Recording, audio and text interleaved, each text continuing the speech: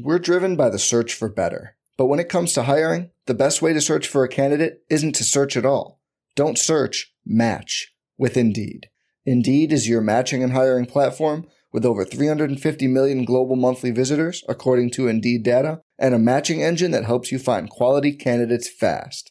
Leveraging over 140 million qualifications and preferences every day, Indeed's matching engine is constantly learning from your preferences.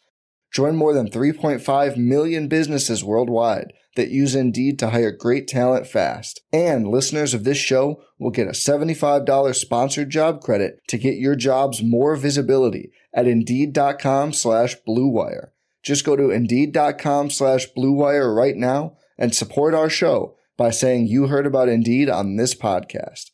Indeed.com/Blue Wire. Terms and conditions apply. Need to hire? You need Indeed. You don't want it, you don't need it, but you're going to get it anyway. The Kevin Sheehan Show. Here's Kevin.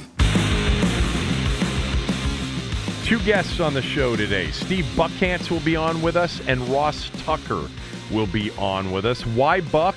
Well, 30 years ago this week, Buck held that infamous interview with Joe Gibbs where Buck brought up Playboy magazine, and it sent Coach Joe into a tizzy. You'll hear the interview. I've got the audio. Buck provided it to me, and then Buck will join us to talk about that interview and what came afterwards. Ross Tucker will be on the show. We'll talk some NFL and Washington football team with Ross. Before we get started, I want to remind everybody, if you haven't subscribed to the podcast, please do so. It really helps us out. Also, on Spotify and Apple in particular, if you could rate us 5 stars and write up one sentence as a review, that helps us as well. The podcast today is presented by MyBookie. Go to mybookie.ag. Use my bonus code right now, KevinDC, and they are going to double your first deposit for first-time users.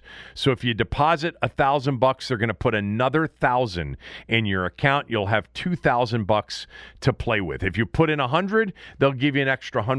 You'll have $200 to play with. I talk about this all the time. If you've already got a place in which you are currently betting, you should have another place. First of all, they're giving you free money to bet with. Number 2 is you should have a shop where you can comparison shop, on point spreads, on money lines, on pricing, etc. Not to mention, MyBookie has over $500,000 in contest prizes live on site. MyBookie is totally trustworthy, totally reliable. Go to mybookie.ag, use my promo code KevinDC. You'll get your first ever deposit matched dollar for dollar. Bet anything, anytime, anywhere with MyBookie. I want to get to a couple of things that Ron Rivera said yesterday, because I think one thing in particular is very interesting. I also want to get to what Jason Wright, Ron Rivera, and Martin Mayhew were discussing about the team name on their YouTube show called Making the Brand. I will get to that shortly.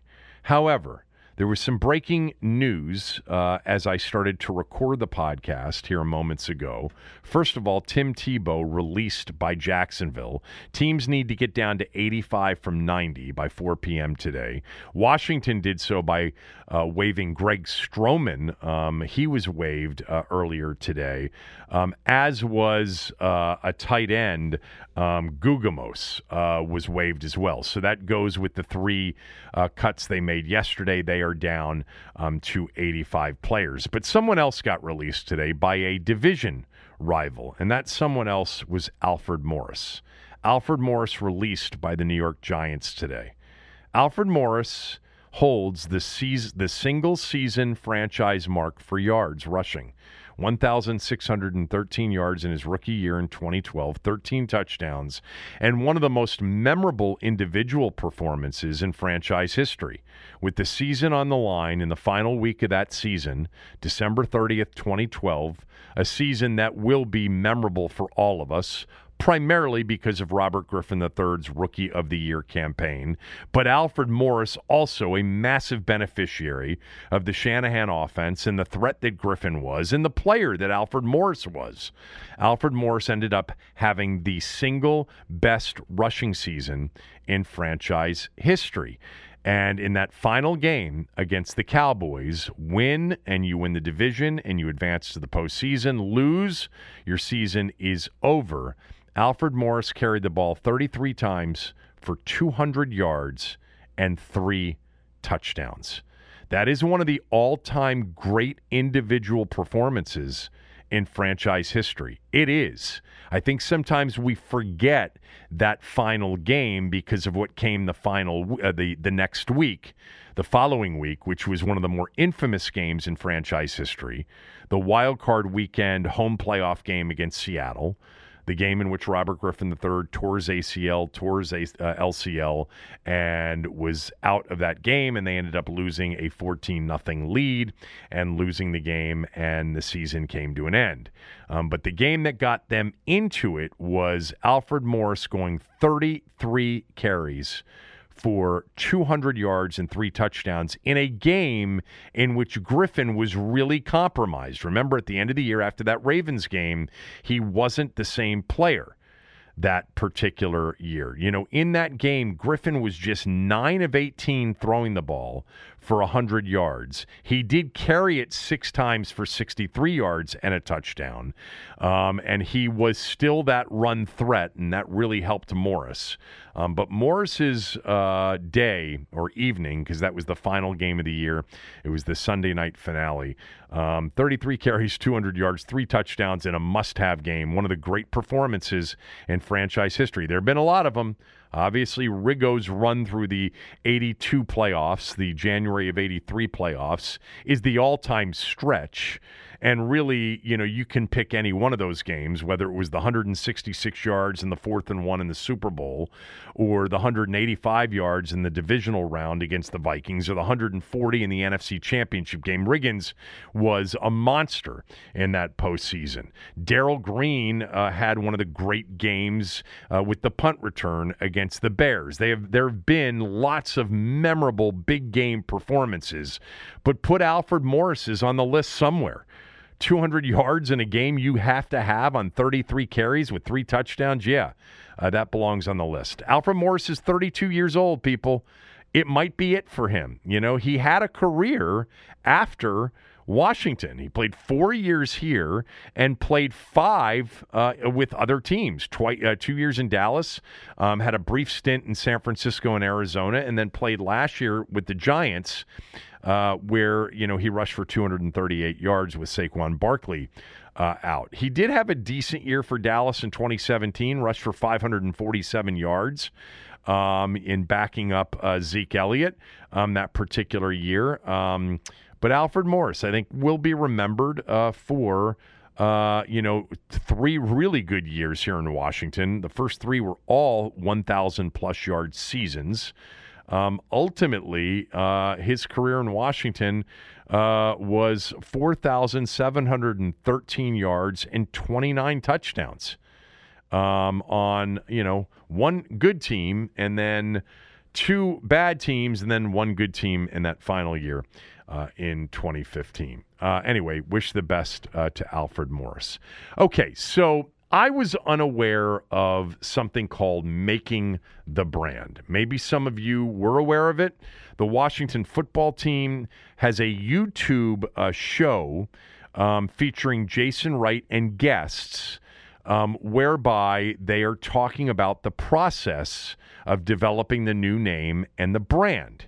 Now, this was something that I forget where I read this. I think it was on Sportico, one of the sports business magazines. And this was a follow-up or maybe a precursor to the Indians announcing their new name, Cleveland announcing their new name as the Guardians. And they said one of the real important things in a name change, in a major brand change, is to build up to it by really, explaining to your customers the process.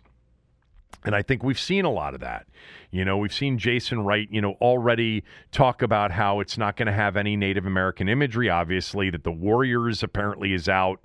And they've been doing this making the brand thing. Again, I was unfamiliar with it until yesterday when it really sort of, blew up on Twitter, at least among Washington football fans. And it blew up because the conversation between Jason Wright, Martin Mayhew, and Ron Rivera at the end of this 3-minute making the brand piece revealed that they are apparently down to their final 3 names. This is the conversation. You're going to hear it bleeped out. You're going to hear Jason Wright talk, and then you're going to hear Ron Rivera speak. Martin Mayhew is there as well. But this is the end of sort of a conversation that reveals that they're down to 3 names, and you will hear it, the names that they mention bleeped. But here's how it sounded. So the 3 that we'll go through are, and I really like. That's really good. So there's not much there. And a lot of people have been, sleuthing to try to figure out, the bleep over the words and the names that Jason Wright was saying, was it a long enough beep for it to be more than a syllable or more than 2 syllables or more than 3 syllables, etc. And they're trying to guess on the names. Let me just tell you what I've told you before and what I can confirm. Number 1 is this. They have the name. Now, they have a plan B and a plan C on the name, which is why I think you heard him mention 3 names. But they have their name. They have some I's to dot and some T's to cross legally and trademark and otherwise to ensure that this is a name that they are protected, that they can protect. But they have their first choice. I will also tell you what I've told you before and what I can confirm. It is not going to be a city-centric name. There's going to be a name. It's not going to be Washington Football Team or Washington Football Club or FC Washington or Washington FC. There's going to be a name. It's going to be the Washington somethings, the Argos or the Commanders or the Presidents or the Red Hogs or the Red Wolves. It's going to be a name. Now, I mentioned, probably 3 or 4 months ago that I thought that made the most sense. It's not what I would prefer. I'd prefer FC Washington. I don't want Washington Football Team. It's way too clunky. I'd prefer the brand be centered around the city that we live in and the city that the team plays in and for in terms of the metropolitan area, even though the current stadium's not in Washington, D.C. itself. But it's going to be a name, and it's going to be a name, and I guessed this a while back because if you talk to anybody in branding, they'll tell you that there's more revenue upside with an actual name and an associated logo, and it's just better for the apparel and all of the product that gets sold. That FC Washington or Washington Football Club or WFT doesn't give them the same upside that Washington Red Wolves gives them. I don't like any of the names that I've seen out there. Warriors I would have been fine with. I know that was Dan's first choice, but that's not what they're going with. Jason Wright mentioned that a few weeks back. Anyway, number 1 is they have their number 1 choice, even though you heard them go through 3 choices. The 3 choices more likely than not would be Plan B and Plan C. But they have their Plan A. Again, just a few T's to cross and a few I's to dot. And it'll be, it'll be debuted, it'll be launched, it'll be revealed, as they've mentioned before, in early 2022, as they try to do more to prepare their customer base for this new name by educating their customer base on the process. And number 2, I can confirm that there's going to be a team name. It's not going to be city-centric. It's not going to be Washington Football Club or Washington Football Team. It's going to be the Washington somethings. So, with that said, couple of things. Number 1, I've said this before, I can't generate a lot of sincere passion for this. I am also not, heated or really, really upset about the loss of it, like I thought I would be, the loss of Redskins. Again, do I think it needed to be lost? I don't, based on the data that's out there. I still think, as I've said for, 7 years, that had they, pursued this differently, had they been less emotional and more analytic and more thoughtful and, more empathetic, that maybe they could have gone to dictionaries and petitioned for a second non-pejorative definition, as I've always mentioned. Noun, Redskins, noun, non-pejorative, the football team that plays in Washington. That's what the words meant for 75 years. Nobody uses Redskins to describe a Native American. But anyway, with that said, if the data's changed, and I haven't seen anything that suggests that the data has changed in terms of how Native Americans feel, but I've always been open to, making a change if it really was hurtful to a large group of people. But there's never been any evidence that that's true. With that, all that said, I'm not that passionate about it right now. I don't know what it's going to be. I may feel totally different when it gets revealed. I have a feeling my reaction is going to be, not that. It could have been something else. And then maybe I'll go through the list and say, I would have preferred that or preferred this. I don't know. Ultimately for them, I've mentioned this before, if you are changing a significant part about your product, your brand, in this case, the name, the, imagery, etc., you better win, and you better win quickly, because the emotional attachment that many people had will be gone forever.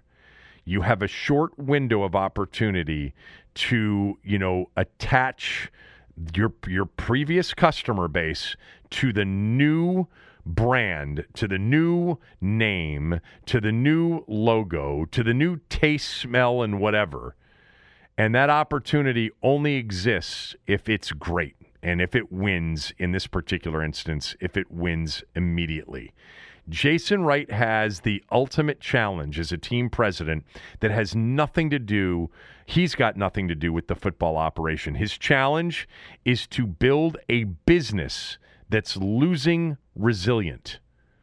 I think that's a fascinating job, because it's really hard when you don't have any say in the thing that would make it an absolute slam dunk winning business, which is winning on the field. He's got to create a business that is losing resilient. That means he's got to create a business that wins off the field, that no matter what the football team does, they're doing other things to generate revenue. Whether it's investing in different sports or different, businesses, or making this new stadium something that turns into something that's not just an 8-game-a-year facility, but it hosts a lot of other things, and it's super fan-friendly, and it appeals to a much younger demo.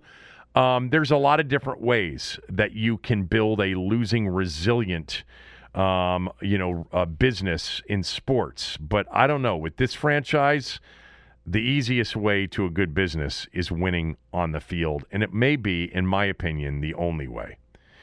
There was something that Ron Rivera said at practice yesterday that I wanted to play for you, because I thought it was an interesting comparison that he made. And it's not the first time he's made this comparison.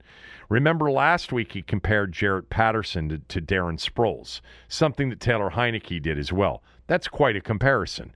That would lead you to believe that they really like Jarrett Patterson's upside. Well, yesterday, in talking about their third-round pick, cornerback Benjamin St-Juste from Minnesota, he said this when asked about St-Juste by Rhiannon Walker of The Athletic. This is just a quick follow-up. We saw St-Juste with the one-handed interception in the end zone. What do you feel like his ceiling is like now that he's starting to get a little bit more up to speed? I think he can continue to grow and get better. I really do. I think he's just scratching the surface because of his skill set, because of his length and size. He's a different type of corner. and I've said this before, and I don't say this lightly, a lot of his early skills, because I was fortunate enough to be around Charles Tillman early in his career and then later in his career, but a lot of his early skills, I see a little bit of that in Ben Juiced. I really do. I think Benjamin is a guy that really has an opportunity to grow and become something really solid in this league. Charles Tillman is the comp for Benjamin St. Juste. Now, they're both tall corners, rangy corners. Understand this about Charles Tillman. Charles Tillman's one of the greatest defensive back playmakers in the history of the game. Charles Tillman is tied for 5th all-time with 8 interception returns for touchdown.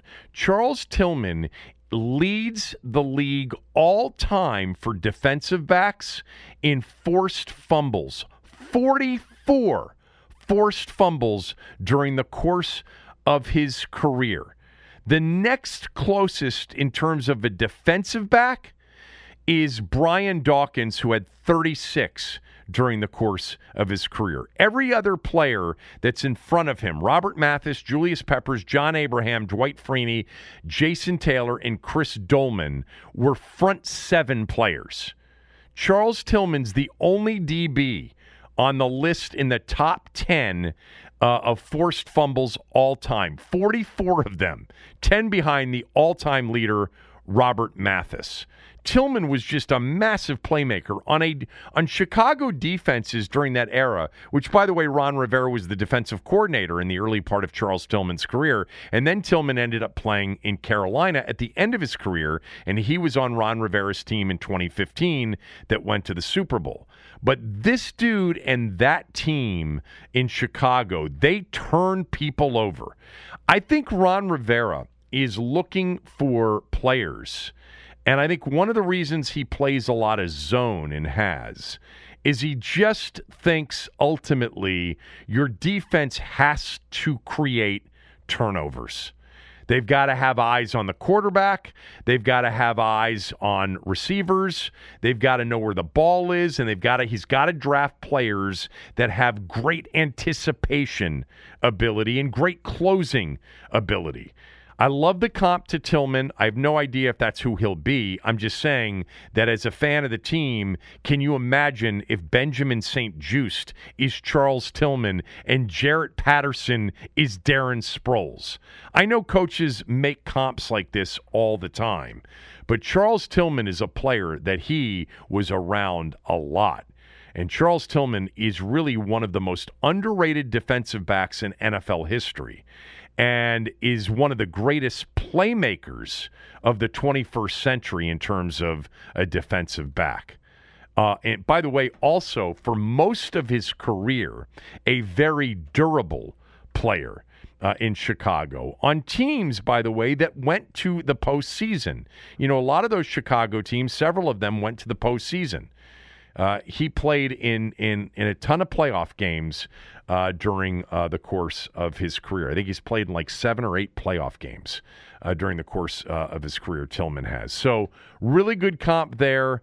We'll see. St. Juste sounds like he's going to make this team. It sounds also like, in listening to Rivera's press conference yesterday, because there were questions asked about him, about William Jackson, and about Kendall Fuller, that I think in nickel defense, you're going to see Fuller play in the slot with Jackson and St. Juste on the outside.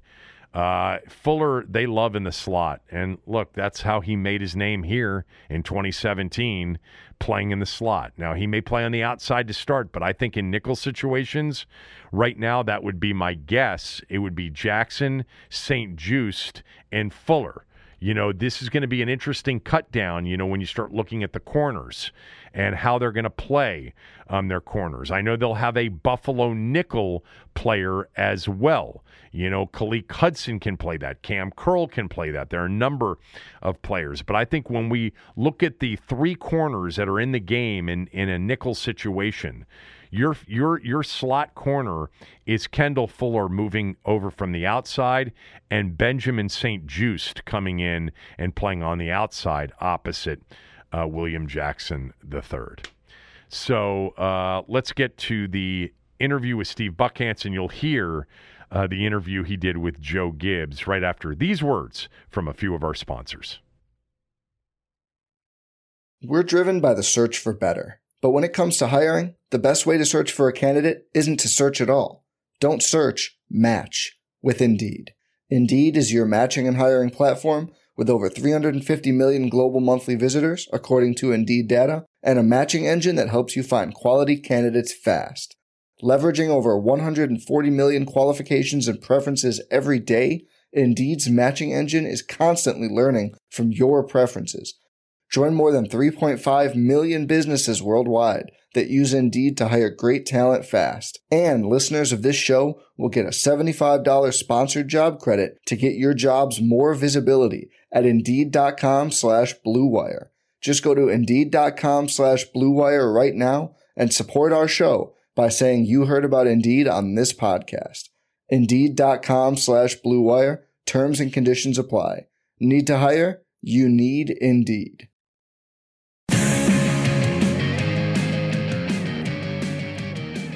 Ross Tucker coming up on the podcast. We'll talk some NFL and some Washington football team with Ross. But before we get to that, Steve Buckhantz is our guest. And before I bring Buck in, I want to play for you this interview between Buck and Joe Gibbs 30 years ago this week. It took place prior to the end of the preseason in 1991, a season that would turn out to be one of the greatest in NFL history. Washington's 14-2 regular season, and then their absolute dominance in the postseason on the way to winning Super Bowl 26 in Minneapolis over Buffalo. Before that season started, Buck sat down with Joe Gibbs prior to the final preseason game, and this is the conversation that took place. 2 weeks away, the team is very spotty. That would concern me if I were the coach at this point, even with everyone saying it's the most talented team we've seen in a long time. That I might say is ridiculous. Whoever said that? Who did say that? A lot of people have said Who's it. a lot of people? Playboy picked you to go to the Super Bowl. Playboy, take it for what it is then, Playboy, okay? Playboy picking football, you know? So anybody that would say this is the most talented team in a long time, Steve, all I'm saying is that's kind of ridiculous. And I've said it from the beginning. Now, if people are going to say it, hey, fine, go ahead and say it. That's kind of absurd. So I'm not taking that as a shot at our team, and it's certainly nobody around here has said that. I don't think that at all. I think we got a long ways to go, and we haven't won a division here in 4 years. So, I mean, we got serious problems, okay? So I'm just telling everybody that right now. So if anybody else thinks that, then they got my answer on it. That was 30 years ago, almost to the day, as we bring in Buck, Steve Buckhantz, of course, who was conducting that interview with Joe Jackson Gibbs. And it really was, like, I was looking at their preseason schedule from 30 years ago. They played the Cleveland Browns on August 16th, 1991, lost the game, and they were 2 weeks away from the regular season, and there you are saying, hey, you know, people are saying, and he says what people are saying. And it was, he didn't want to hear that. Yeah, so tell me what you remember. Like, where was this done?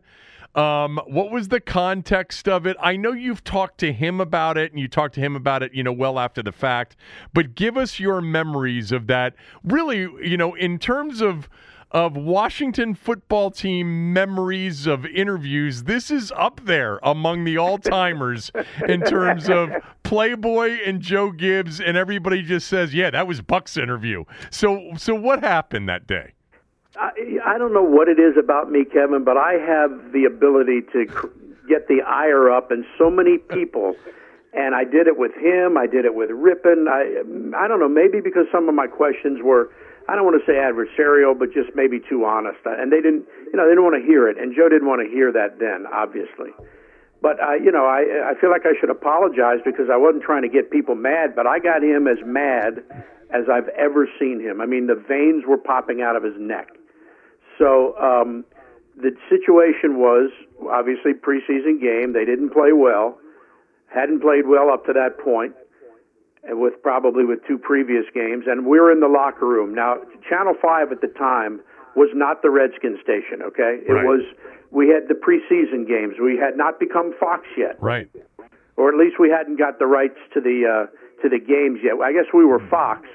Yeah, we were which Fox, happened in like but it was 87 or 88. It was 3 years away from Fox getting the NFL. The games correct. run We got CBS. the NFL in '94. Right. That's right. So we're the preseason station, and we did all their games, and I don't know if I did the sidelines, I think, at the time. So I'm in the locker room interviewing him live. And that's how that was set up. Now, it was my fault for not realizing when he said to me, well, who says that? Who says this is the best team we've ever had? Dumbass me, instead of saying, well, the man who writes your checks, the owner of the team, just told me 3 hours ago in a live interview that this was the best team that you've ever had, that he's ever had, and you were expected to go to the Super Bowl. Right. That's what I should have said. I didn't realize. All I could think about in the heat of the moment was that I had read Playboy the night before. I didn't look at the pictures. I read the article. Right. And it was their pigskin preview, and they picked them to go to the Super Bowl. So that's the first thing that popped into my head. Instead of saying, well, Mr. Cook says you're going to go to the Super Bowl, and I've said this to Joe also, I said, well, what would you have said if I'd have said Mr. Cook had picked it? He responded with, he always would have said that. Right. But I didn't say that. I said Playboy, and that's when he went off. Well, yes, he would have probably said that, well, Mr. Cook expects that all the time, and that's what he says to me all the time. But that's what your owner's supposed to think. But, it wasn't just Playboy that year, Buck. A lot of people were thinking Washington had a really good chance to be a great team, not necessarily Super Bowl caliber, but close to it. It wasn't, and he acted as if, we have serious problems and we haven't won a division here in 4 years, which was typical Joe. I mean, typical. That's what you would have expected from him. Of course. Like, one of the things I've constantly said about this era, of the last 21 years is that they've been the kings of overpromising and under-delivering. It's what they've done for 21 straight years. They've told us, from January, from February through August how great they were going to be, and then they completely under-delivered. He was the opposite of that. He hated to sell anything other than they'd be lucky to be able to hang with the Cardinals, and then they'd go out and go 12-4, 13-3, 14-2 every year and be a Super Bowl contender. Yeah, and I believe it's because he was so paranoid, like a lot of coaches are. They don't want to see anything that you could use as billboard material, or they don't want you to talk about anything. And I think most coaches, even today, are still like that. But he was, back in that day, they were all like that. They didn't want you to say anything. They didn't like to be predicted number one. They didn't want that for their team. They wanted their team to focus, so they did. So when you got done, and he ends it very abruptly, it ends, and then what's the conversation? Well, it ends, and I say, gotcha. And that was it. I mean, that was it. He walked away, I walked away. Now, the next day, Len Shapiro in the Washington Post, who obviously covered the team and everything else, wrote a big article about how mad Joe Gibbs got, and that he was, veins popping out of his neck and his ire was up and all of that. The next week, we had a preseason game in Columbia, South Carolina. And we had Joe Gibbs on live before the game. And he apologized to me. He said, I shouldn't have reacted that way. I shouldn't have got that mad. And he apologized, and which was great, and that was fun. But again, we had a good relationship with these guys. Our director Ernie Bauer knew all these guys well, and we got along well. So the end of the story, Kevin, goes, they go through the NFL, they dismantle every team they play, they go to the playoffs, they go to the Super Bowl. We're in Minneapolis, and I get Joe Gibbs again. And I'm interviewing him, and I said, Coach, I don't want to sit here and tell you I told you so. But, and he said, you're right. He says, Playboy was right. I'll never doubt them again. And it was funny. Yeah. And on my wall in my office, I'm looking at it right now. Obviously, we were in Canton, Ohio when he was inducted into the Hall of Fame. I have the program framed Pro Football Hall of Fame, and Joe signed it, and I'm looking at it right now, and it says, Steve, I don't care what Playboy says, Joe Gibbs. How about that? That's awesome. Well, part of it, too, is Joe, and he's religious, and I guarantee you he was not a subscriber to Playboy magazine. So the fact that it was Playboy was so ridiculous to him, just because I guarantee you he didn't even know that they picked. See, most people don't even know that. Playboy was a big football prognosticator. It was a must-have preseason issue, for college and pro. It was legitimate, and it was credible. Yes. Legitimate and credible. Yeah, it was. And God knows you had it the night before. And, so. But I don't think he had it. No, he didn't. Now, did you hear from fans about this? Was anybody upset with you that you would upset the coach so much? Not that I can recall. What do you think the reaction would have been on social media today? It would have been great. I would have loved it. You would have had such a cross section of people saying, "Oh my God, he was way too abrupt." I mean, okay, they're being picked to win the Super Bowl. Who cares? To people who would have been, "Oh my God, you read Playboy. I mean, how morally defective you are." And then you would have had people really upset that you got the head coach pissed off. The greatest coach in history. But and not the first time. No. What was the other time you got him pissed off? Oh, Kevin, this was just as bad, and this was in private. It was before the team was playing Chicago in the playoffs. This is when Theismann was quarterback. Oh, I know what you're going to say. The shotgun. Yes. Tell me. Okay, go. So we're all at practice. I say we're all at practice. I'm the only local guy. Glenn and George and Frank were back at the TV station, but I was there with a camera, and there were a couple of Chicago stations there, and this is at the old Redskin Park. So they're practicing the shotgun formation, which they've never run. Never. Ever. So after the practice, I'm there, and I say to Joe, "Hey, Coach, I noticed you're out there practicing the shotgun formation. I never run that. That's something you might use." And he glossed it over, and he said, "Nah, we don't ever do that. That's just not. We don't do that." All right, so we go into the building after practice, and the public relations director, Charlie Dayton, comes to me, and he says, "Coach Gibbs would like to see you in Bubba Tyer's office," which is the size of a shoe closet. Okay, so I go down into Bubba Tyer's office, and I'm thinking, wow, Coach Gibbs wants to see me. He must have liked something I did or wanted to congratulate me on a story or something like that. We get in there, and he says, "What are you doing talking about the shotgun formation? We got a playoff game. We never use that guy. We got TV stations from Chicago out here, and you're killing us, and you're talking about the shotgun formation, and you're giving away secrets." And I was like, "Oh my God!" I said, "Coach, I'm a big fan. I grew up here. I would never do anything to hurt the team." And I'll tell you what, man, he was so mad it was unbelievable. But listen, Kevin, we had a great relationship. It got even stronger after the passing of Glenn Brenner, who was a mutual friend. Joe would take me to lunch. We'd talk about, he'd always ask me about how I'm doing, who am I dating. He wanted me to get married so badly and find the right girl. And so he was concerned. And even at training camp, he would invite me into their prayer meetings and stuff.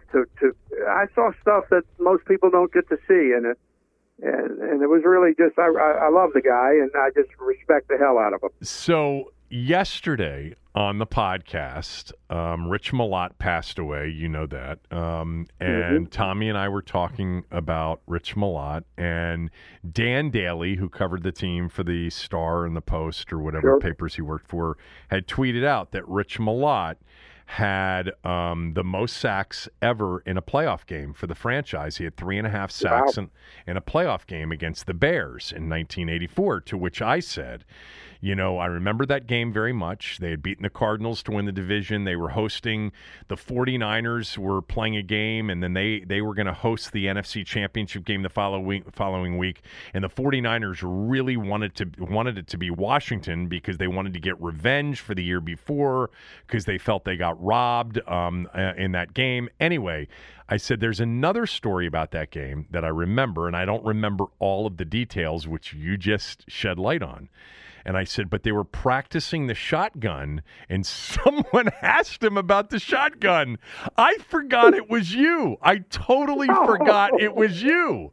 And I said, and I remember how upset he was. And Joe Theismann got sacked by that Bear defense, which was the year before the 85 Bears, but it was the same defense. He got sacked in that game 7 times, and they lost at home.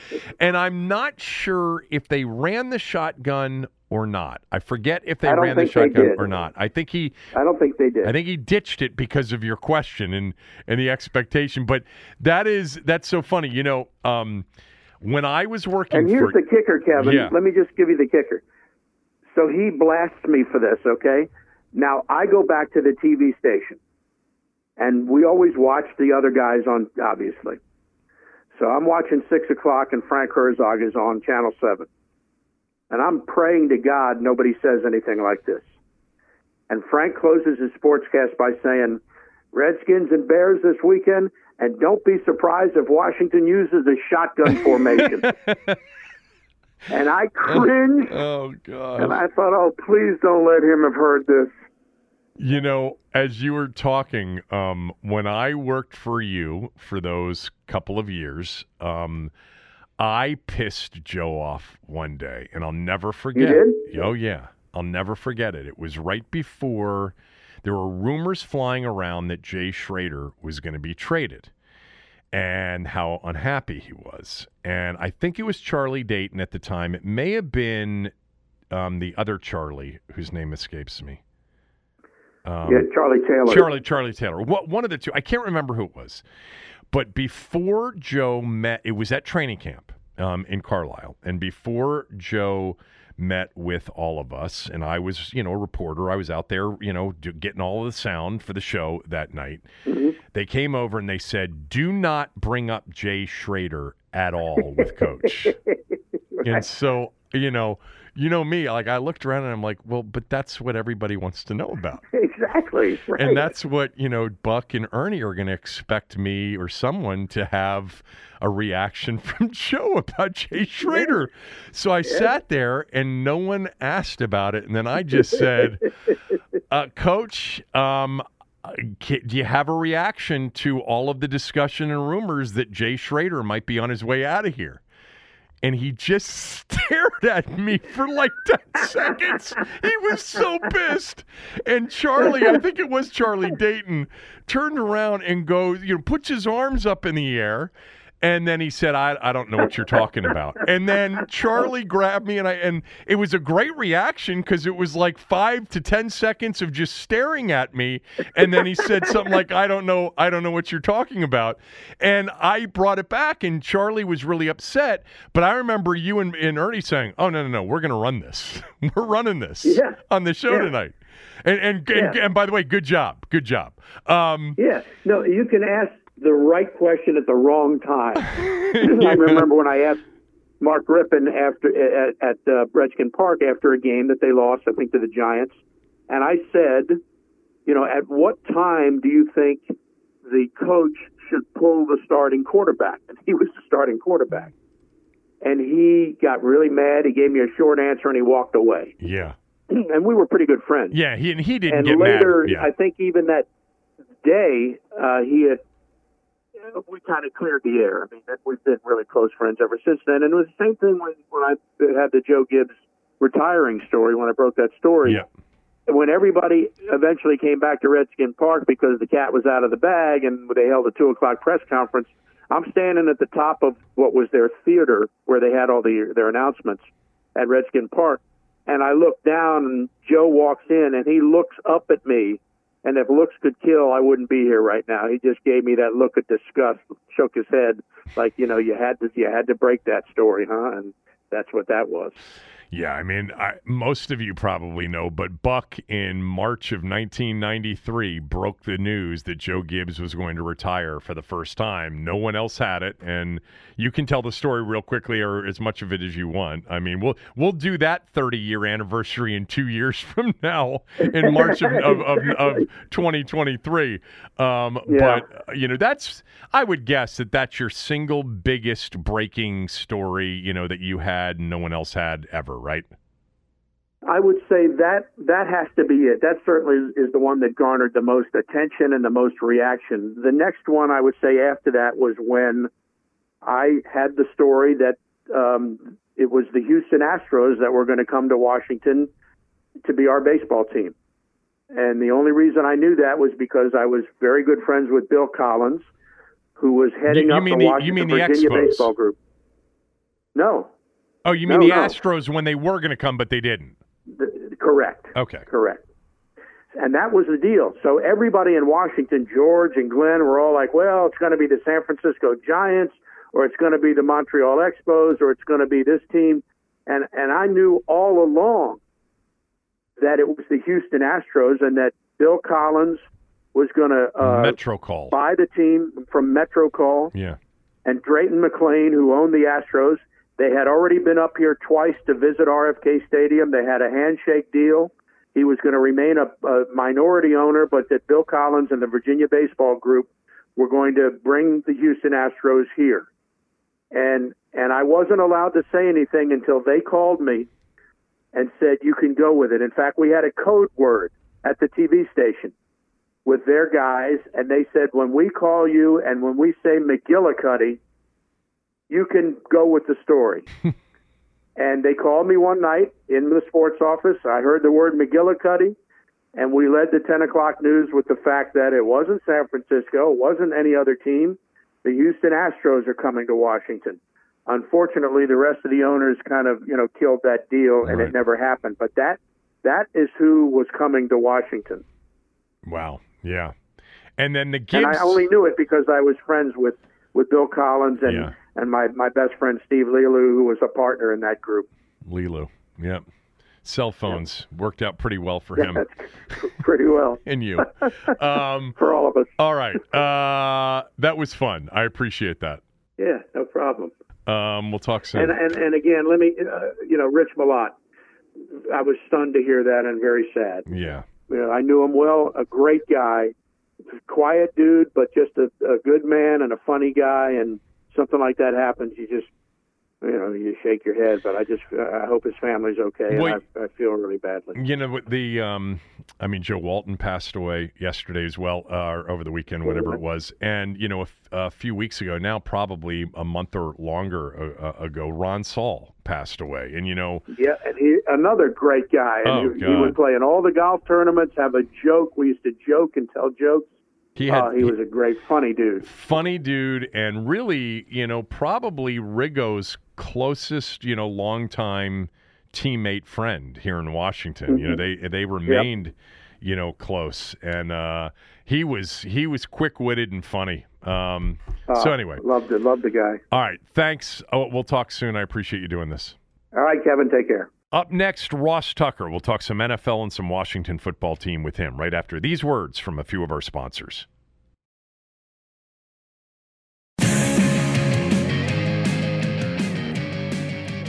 Let's bring on Ross Tucker, who, of course, covers the league, played for Washington, was signed by Washington way back in 2001, has about 95 podcasts, and is one of the real active entrepreneurs in our sports media business. We'll talk football. We'll talk some Washington football.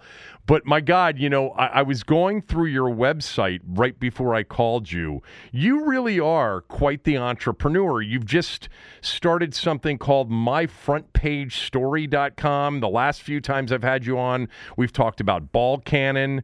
What are you up to these days?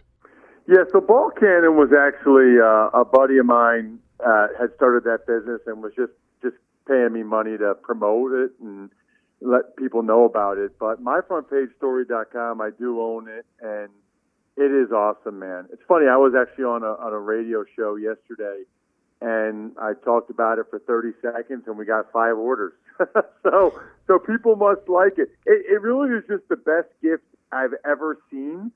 I'm a partner with another buddy of mine who started it. He's a writer for a newspaper around here, and you basically just have it's paid gifts where you write stories for, right? So I'll give you an example. Whether it's your wife or your mom, you talk to one of our writers for 10 minutes. They write the most unbelievable story about your mom or wife, whoever you want to get it for.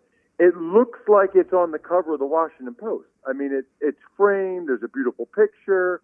And then people hang them up in their house. And the key for me, Kev, is, number one, because I've done this a couple times, and obviously I've heard from other people, nobody does this. Like, nobody gets a story written about somebody else as a gift. Like, picture your wife, Kev, and you're like, hey, babe, instead of getting you a gift card to the Olive Garden for the 8th consecutive anniversary, Olive Garden, yeah. I wanted to I'd be divorced. I wanted to get you a story. I had a story written. Like, if you got one, Kev, your wife will be like, wait a minute, you had a story written about me? And you'd be like, yeah, I wanted something special for you. I wanted you to know how I felt about you. And then when she actually read it, and you're like, man, I never tell her in person enough just how much I appreciate everything she does for the family while I'm on the radio or I'm doing my shows. She'll cry. Like, it's one thing to say, hey, babe, I love it, I appreciate it, but when they read it in print, like a quote in a newspaper, it just hits different, and they cry. Like, I told my buddy that the name of the motto for the business should be myfrontpagestory.com. She will cry, you will win. myfrontpagestory.com. Okay, so not to act like, Shark Tank here, but I am curious now because I spent, much of my professional life in 4 different startups, and so this interests me. My first curiosity, is any of this, like, process-wise patentable? It's so funny you say that. I actually talked to a lawyer, business guy yesterday, talking about the valuation of the business, and it's not. Okay. As far as we know, and what we looked into, it's not. Why, you going to try to start the same thing and try to beat me, Kev? No. I got first mover advantage. You more than have first mover. And trust me, there's a lot of labor in this. I don't think I'm interested because I'm looking at some of these things, and obviously you've got some writers, and I'm sure for them it's quite easy to put something together after a 10-minute conversation. But my next question to you is, and you can share this with me if you want. This is an opportunity to market this idea. I think it's a phenomenal idea. If I weren't interested, I wouldn't ask you any follow-up questions, but what's the cost to the consumer? Yeah, so the story itself is $50, $100, or $150, depending upon how big of a story you want. How many like word count? Right? Yeah, so it's like if you just want to have one person interviewed and a smaller word count, it's $500. I mean, it's $50. If you want a bigger story and 2 people interviewed, it's $100. And if you want a really big story and 3 or more people interviewed, it's $150. So the idea is, like, if you're getting one for your wife for Valentine's Day, it might just be you being interviewed, and it might be $50. If you're getting one for your mom for Mother's Day, or it might be you and your sibling, and so then that's $100. So I thought it was, I don't know about reasonable. You, maybe I'm cheap. Very reasonable. Maybe I'm cheap, but for my wife, for most holidays, I'm usually between $50 and $100. We're not like extravagant people. I don't get my wife, we don't get each other like fancy jewelry or fancy things. It's usually, maybe I'm just a bad gift. Like when I donate to something, like a friend of mine is doing like a cancer walk or whatever, I usually donate $100. I just feel like that's a reasonable amount. Do you deliver this? Do you deliver this electronically, or do you have to frame it? Like, is there any cost of packaging for this, or is it just delivered electronically? So that's up to you. So you can get it delivered electronically, and then if that's all you want, and that's fine. If you want to go get it framed somewhere or print it out, you can do that. But we also do that. So we actually we wanted to control the whole process. So we do the framing, printing, and shipping because I always look at things from me as a consumer. I have no interest in doing any of those things. Like if I'm getting a gift from my mom or wife, of course, I want you to send me exactly what. Like I'm not even going to take it out of the box, dude. Like I'm just going to I'm not even going to wrap it. I'm just going to be like, hey, here's your gift. That's all I want. So I'm willing to spend more to get that done. I know other people would rather save a few bucks, and I respect that too. So you can really do either way. The key is it's a nice margin business. Well, your only costs are the labor. What the writers. It's like the labor, right? It's the time spent writing the story. Right, and there are a lot of writers looking for any type of additional income. Sure. So that's one of the little secret sauces of it. Yeah, of course. Well, good luck with it. It's myfrontpagestory.com. Honestly, I mean, it looks like a great idea, and it really is like a really cool idea and unique idea for a gift. I mean, we all get to that point, whether it's Mother's Day or a birthday or an anniversary or whatever, and you're looking for something unique, and actually this is that. Good luck with that. Ross Tucker, of course, we're having him on. I'm interested in that stuff, and I think some of you are, but what we're really interested in is football. And, I wanted to start because I was just sort of catching up with some of the stuff that you've tweeted about recently. And you tweeted out the other day in response to Adam Schefter going, or Field Yates saying, huge day for the quarterbacks making their NFL playing debuts on tap. Fields, Lawrence, Zach Wilson, Jordan Love, etc. And I have been much of the week and even, last week mocking a little bit some of the just incredible overreaction to these preseason results. I mean, we've all been football fans forever. We know that Justin Fields going 14 of 20 against second stringers, you can't hold up your arms in a V, Albert Breer, and suggest that you've already won if you thought he was really good. And you tweeted out, I'm just, in very tongue placed firmly in cheek, I'm just glad nobody will overreact to any of their performances. So it sounds like you sort of agree with me that, the overreaction to some of this preseason stuff is a little bit over the top, right? Yeah, there's no question. So I don't want to talk out of both sides of my mouth, okay? On the one hand, you and I get paid based on people being excited about football. So I am glad people are excited. I'm glad Bears fans and everybody, they get excited about Fields, and Jets fans are excited what Zach Wilson did. That's great. That's hope. That's young quarterbacks. That's part of what makes this fun. And I would also say, there are some examples of guys that look great in the preseason and then were bad, or vice versa. But, Russell Wilson looked real good in the preseason that first year, and that's how he won the starting job. And in my experience, guys that look bad in the preseason are usually bad. And guys that look good in the preseason, they usually have a shot. That doesn't mean they're always good when things get more complicated, but it at least gives them a shot.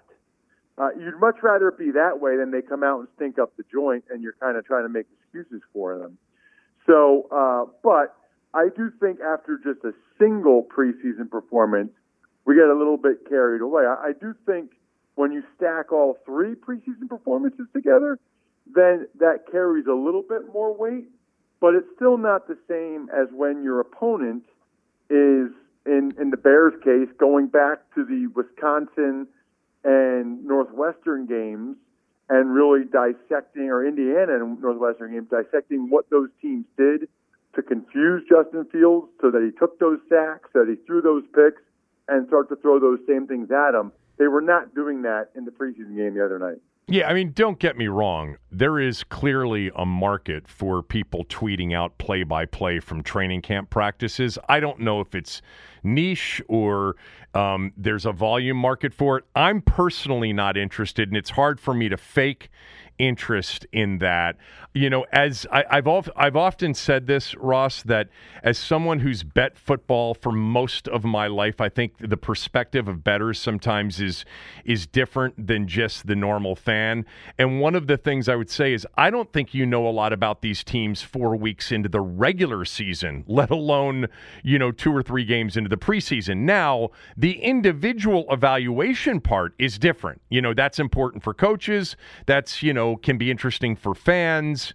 Like here, Jarrett Patterson, who was an undrafted free agent running back from Buffalo, really looked the part the other night. In those skill position players, for the normal fan, you can see some things if you're a longtime fan. Like this guy has quick feet, has really good vision. I'd be surprised if they release him. I mean, I think he'd get picked up. And I felt that way after watching him for 2 series. But felt that way more about his tape at Buffalo. But that's beside the point. But anyway, I didn't want to spend a lot of time. I think it's interesting, the 3-game preseason and how it's being approached so differently by teams. The Chargers really not playing anybody. The Cowboys saying it's not important for Dak to play, and maybe other teams viewing it as more important. I guess this is going to be a learning experience, and there's a long time between the 3rd preseason game and the opener for everybody this year. There's a much longer period of time. There's 2+ weeks between the 3rd and final preseason game and the opener. Right. So a couple different things I want to piggyback off of there. So number one, I called a couple of Jarrett Patterson's games in college, including when he tied the touchdown record 8, yeah, against Kent State last year with 8, and should have broken the touchdown record and the all-time rushing record single game. And I would highly encourage you, Kev, and your listeners, if you didn't see it, to go back and Google Ross Tucker, Jarrett Patterson gets taken out. I was apoplectic. Okay. They were like at the 25-yard line, Kev. He had 408 yards. If they gave him the ball 2 or 3 more times and he got 20 yards and a touchdown, he would have the all-time record for rushing yards in a game and touchdowns in a game. He would have had 420-something yards and 9 touchdowns. Right. I was shocked he wasn't drafted. The problem is little and not fast and no passing game experience. It's a bad 3 things. But you just can't get that many yards and make that many guys miss and break that many tackles and not be good. To hear what you said about him in the preseason the other night is not surprising at all. And as for the 3 preseason games, there are teams that they're going to play their starters in the Week 3 preseason game and treat it like the old Week 3 preseason, which used to be sort of the dress rehearsal. It makes where sense. The starters played the most. There are others, though, that are kind of treating it as the 4th game of the preseason, and they're not going to play their guys at all. So we're going to, we've never done this before, and nobody really knows. Different people have different philosophies. But we're going to have situations where starters are playing 3rd-string dudes in those 3rd preseason games based on what the team decides to do. It's going to be fascinating. I just found your tweet after the Jarrett Patterson game. You said on November 28th, 2020, I could call games for 40 more years, and I'll never see a performance like that by University of Buffalo football running back Jarrett Patterson again. Unreal. Coach spoke to Coach Leipold, and he didn't know Jarrett could have gotten both records. Huge win for UB, and once again, I love football. #Maction. Yeah, there's the Maction was important for a lot of people who bet this sport. And yes, I think that 3rd preseason, Ross, those that treat that like it was the normal dress rehearsal 3rd game before would do so because there are still more than 2 weeks before the opener. If you treat this weekend like it's the old 3rd game, you've got 23 days, 24 days in some cases before the opener. That's a long time in between getting on the field. I just think it's interesting to watch. All right, I want to rip through a couple of NFL-related questions, all right? And I want to start with this. I want you to give me your right now guess on who the starting quarterback will be for the following teams on opening day. New England. Opening day, Cam Newton, Mac Jones within 3 weeks. Okay. Denver. Drew Lock. It's interesting that you said that. I think on the podcast yesterday, he's a player that I always liked, and I have a feeling this could be a big year, and they are good everywhere, aren't they, except at quarterback? Like, they're one of those teams, don't you believe, that if he ends up being the answer, or at least, a middle-of-the-pack starter, that they could be a much-improved team? Correct. Look, when you to your point, when you have one of the worst quarterbacks in the NFL and you go to middle of the pack, that's a huge jump. I mean, that's like the bettors would tell you that's like a 3-game jump at least. Yeah. Okay. Chicago. I think Andy Dalton starts the opener. I think Justin Fields by week 5. New Orleans. Jameis Winston. And San Francisco. Jimmy Garoppolo until he has a bad game. Do you, right now, is there a team or teams that you really like that most don't? Like teams that you've dialed in as dark horses that are going to overachieve the expectations? Well, so I don't know if I would say I really like them, and this will be considered a homer pick. But I do think, I have that Even Money betting podcast. So we talk betting every week on the Even Money podcast. And one season win total that really jumped out to me as being too low is the Philadelphia Eagles. The 2 points I've made over and over again about that is, number one, if they stay healthy up front on both sides of the ball, Kev, they got a top 5 O-line all day. And defensive line's top 10, maybe even top 5. It's really hard to be a bad team if you have a top 10 O-line, D-line. And then adding that, because I know a lot of people think they might have the worst record in the NFL. A lot of people think that, Sirianni might be one and done and Hurts isn't good and all that stuff. The thing I would say about Hurts is Carson Wentz led the NFL in interceptions and sacks last year. And he didn't play the last 4 games. I mean, he didn't play 25%. That's amazing. You know how hard that is to yeah. do? If Hurts is just not the worst quarterback in the league, you were talking about Drew Lock, Kev.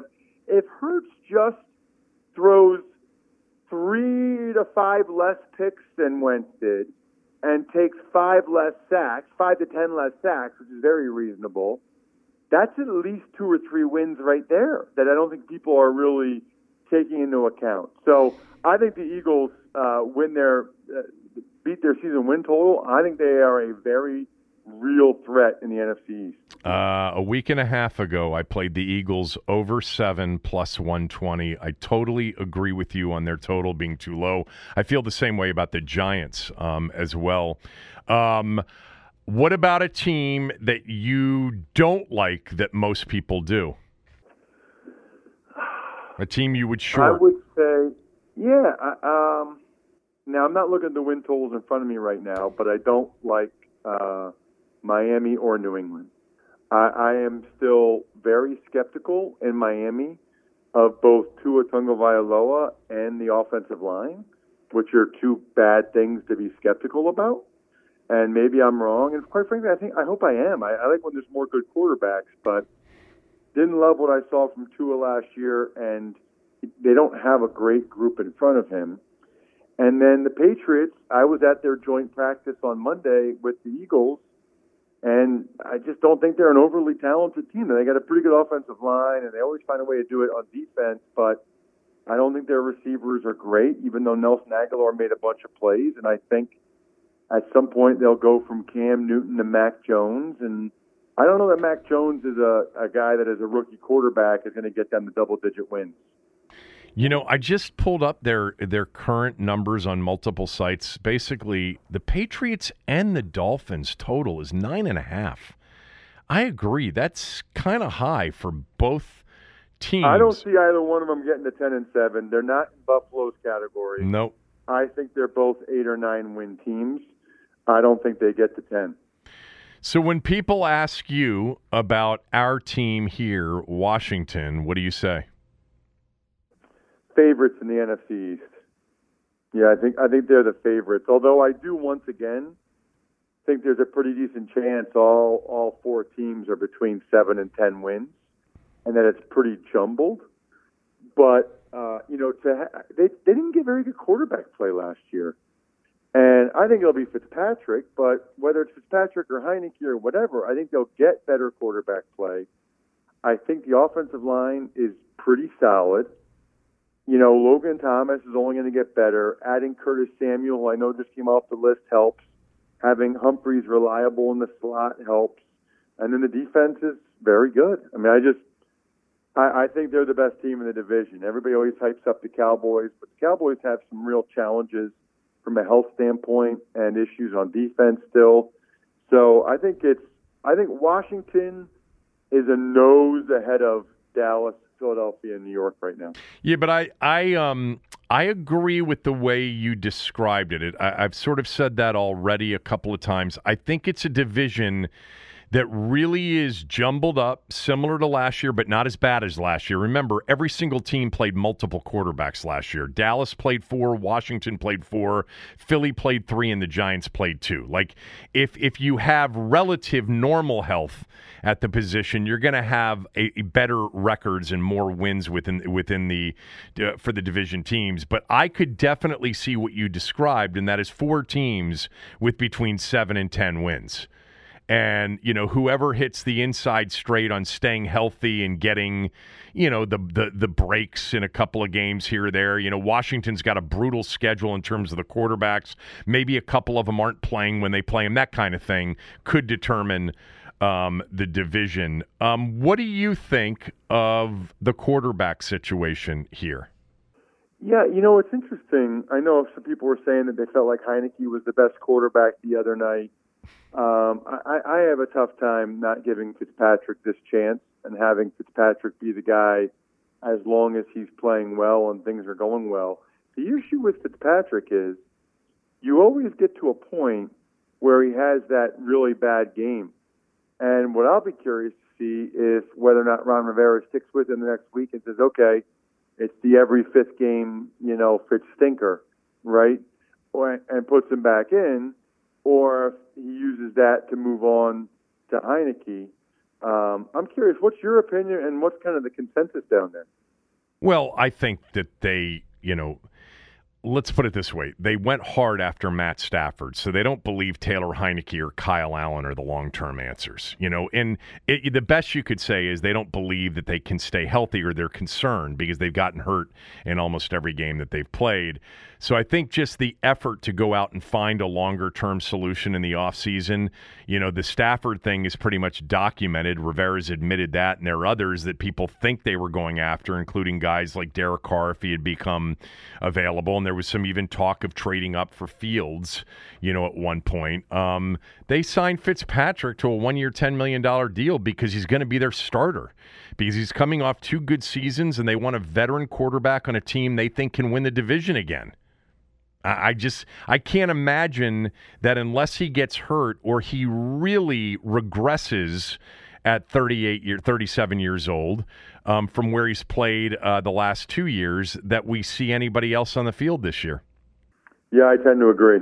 I don't think you pay a guy $10 million to be a backup unless they feel like Heineke is clearly better, but I don't see how they're going to feel that. I don't see how they're going to feel like that's the case. I have one last one for you. You tweeted out something on, that you had on the podcast, on the Ross Tucker podcast.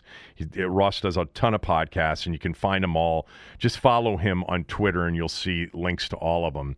But you interviewed somebody who is a mental health clinician for the Los Angeles Rams. And you said that this was a really good interview. And I'm just curious, how many teams in the league have like an on-staff mental health / psychologist or psychiatrist? Well, she mentioned it during the interview, but as of the last CBA a couple of years ago, or I guess it was just last year, you have to have somebody now. You have to have someone as a mental health resource for every team, which I think is really good and really healthy, and I wish they had that when I was playing. I mean, it's not easy to be in your 20s and have all of that pressure, family pressure, stress. It's not easy for anybody in their 20s, let alone when a lot of these guys, it's like their whole family's counting on them. And, I'm sorry, but if you work in accounting at Ernst & Young, it's not the same thing as getting beat deep for a touchdown on Monday Night Football and thinking, oh, my gosh, I might get cut now. It's just different. Plus, there's a lot of other issues that people don't realize. Everybody when they see these guys doing something stupid or they blow their money, it's like, look, I went to a good school and I have even a good high school, and I can tell you right now, some of my best friends in the world from high school, if you gave them $20 million when they were 22, I guarantee they would have done stupid stuff. Right. So I think it's really important for people to have someone to talk to. And I guess a lot of colleges have it now, because a lot of these guys, she told me, a lot of these rookies, they schedule meetings on a weekly basis or whatever with her because that's what they're used to from college. It's like, that's just like their norm now, is being able to have time to talk with someone about the stresses in their life. It's changed dramatically in the last 5 years. You just touched on, and I'm assuming it's because she told you this, some of the issues that football players have, the pressure of providing for, an extended group.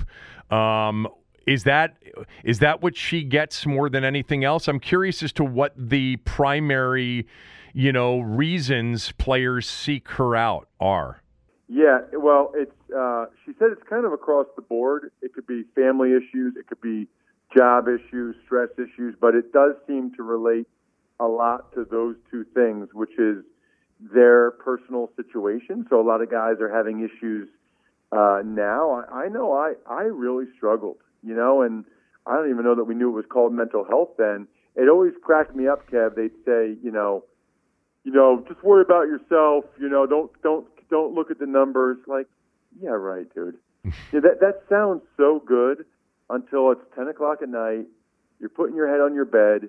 You just had 2 practices, and you're on the bubble, and you think, okay, well, they're keeping that guy, and you're like, man, I guess I'm maybe battling for one spot with these other 2 guys, maybe.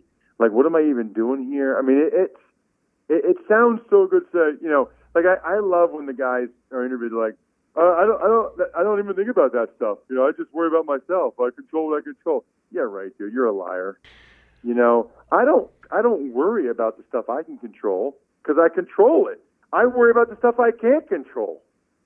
Well, I just think it's interesting because you brought something up, and I remember a specific player that was here a few years ago, a first-round pick out of TCU, a wide receiver named Josh Doxson.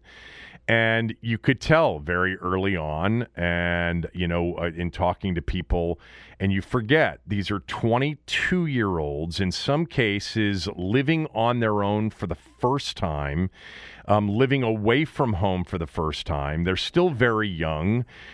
I've heard this many times, and you probably have as well, that a lot of young players literally suffer, anxiety related to, homesickness or something, comparable to that. Like, the whole change of scenery thing can be very jarring for a 20, 21, 22, 23-year-old, not to mention all of the pressure and the money and all of that. Well, you're talking about, Kev, guys that in college, everything is taken care of. Right. Everything. So now they're professionals on their own, like they've never paid rent before. They've never had a bank account before. They've never had to get their car registered. Like little things that you wouldn't think of, that colleges have 50 dudes that take care of everything for these guys. Meanwhile, these guys, they've never bought trash bags, for their apartment before. It's a lot different. Yeah, they can't figure out how to turn the vacuum on. Are you a Ted Lasso fan?